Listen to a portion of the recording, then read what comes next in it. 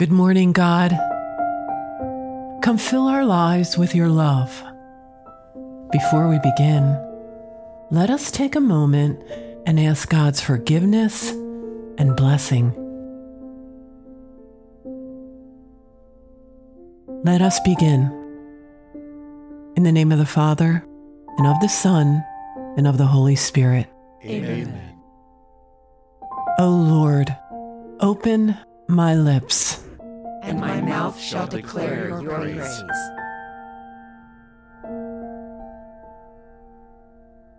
Psalm 29. The Lord is King. Give to the Lord, you sons and daughters of God. Give to the Lord glory and might. Give to the Lord the glory due his name. Bow down before his holy splendor. The voice of the Lord is over the waters. The God of glory thunders. The Lord over the mighty waters. The voice of the Lord is power. The voice of the Lord is splendor. The voice of the Lord cracks the cedars. The Lord splinters the cedars of Lebanon. Makes Lebanon leap like a calf and Syrian like a young wild ox. The voice of the Lord strikes with fiery flame. The voice of the Lord shakes the desert. The Lord shakes the desert of Kadesh. The Lord sits enthroned above the flood.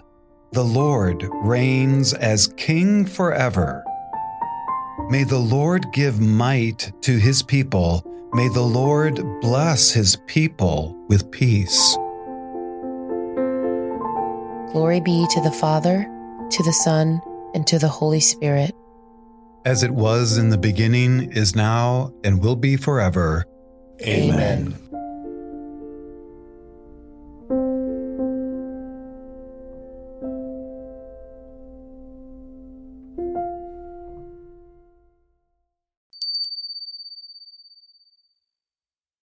A reading from the Gospel of John, chapter 14, verse 6.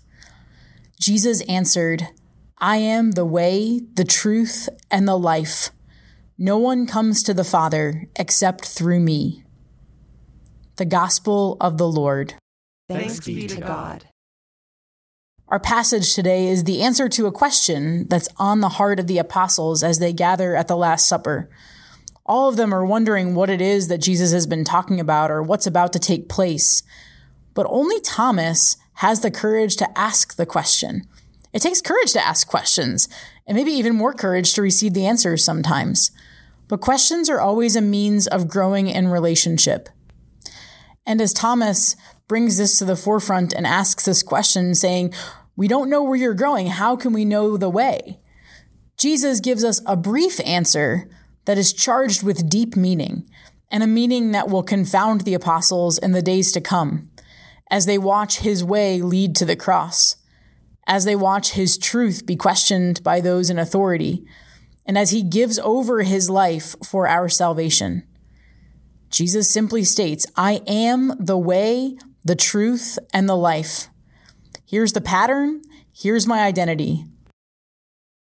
Throughout John's gospel, Jesus frequently uses these I am statements. And this is a little homage to the name of God that is revealed in the Old Testament. As he reveals himself as the I am the way, I am the truth, I am the life, I am the light of the world, I am the resurrection and the life, I am the good shepherd. He further confirms the reality that he's not one among many, but he is the one. He is the one whom the prophets foretold. He is the one whom hearts have longed for. And he's about to take all of that to the cross for the redemption of mankind. To say that Jesus is the way is to say that we don't have to look for maps or GPS to discover the way to the Father. Simply, if we walk with Jesus, who is the way, if we go where he goes, we can't get lost.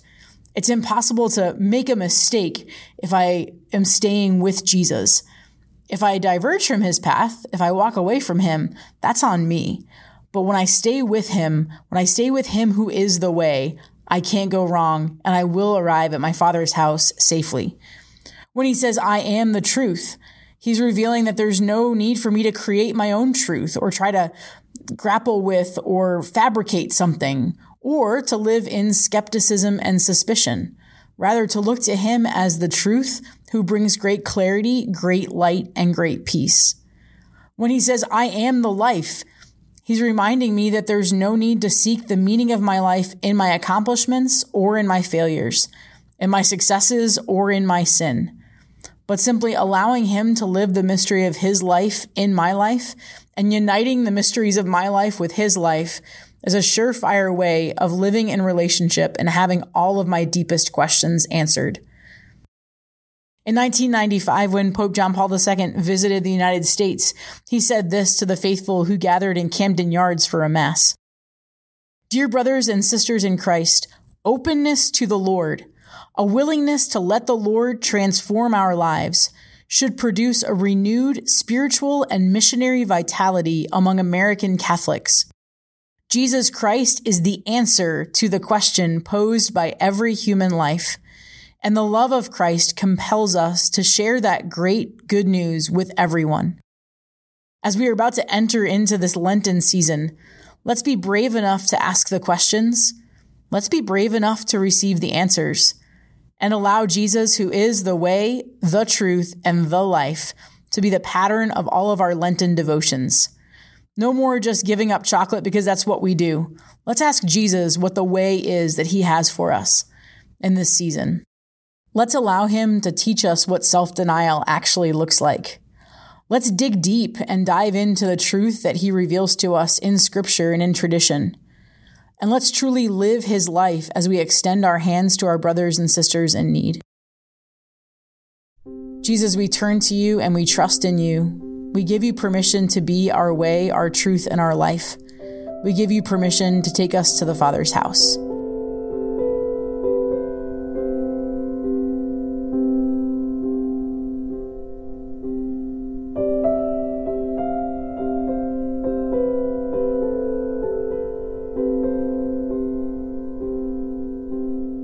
Together, let us pray the words that Jesus taught us.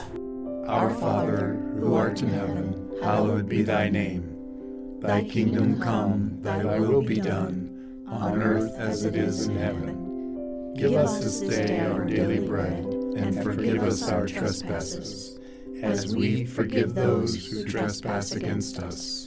And lead us not into temptation, but deliver us from evil. Amen.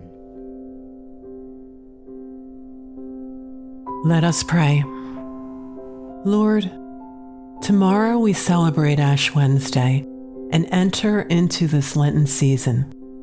Please be near to us. Help us by your Holy Spirit to feel the right conviction and repentance for our sins. Help us by your Spirit to have the strength to overcome the enemy. In the name of Jesus, we pray. Amen.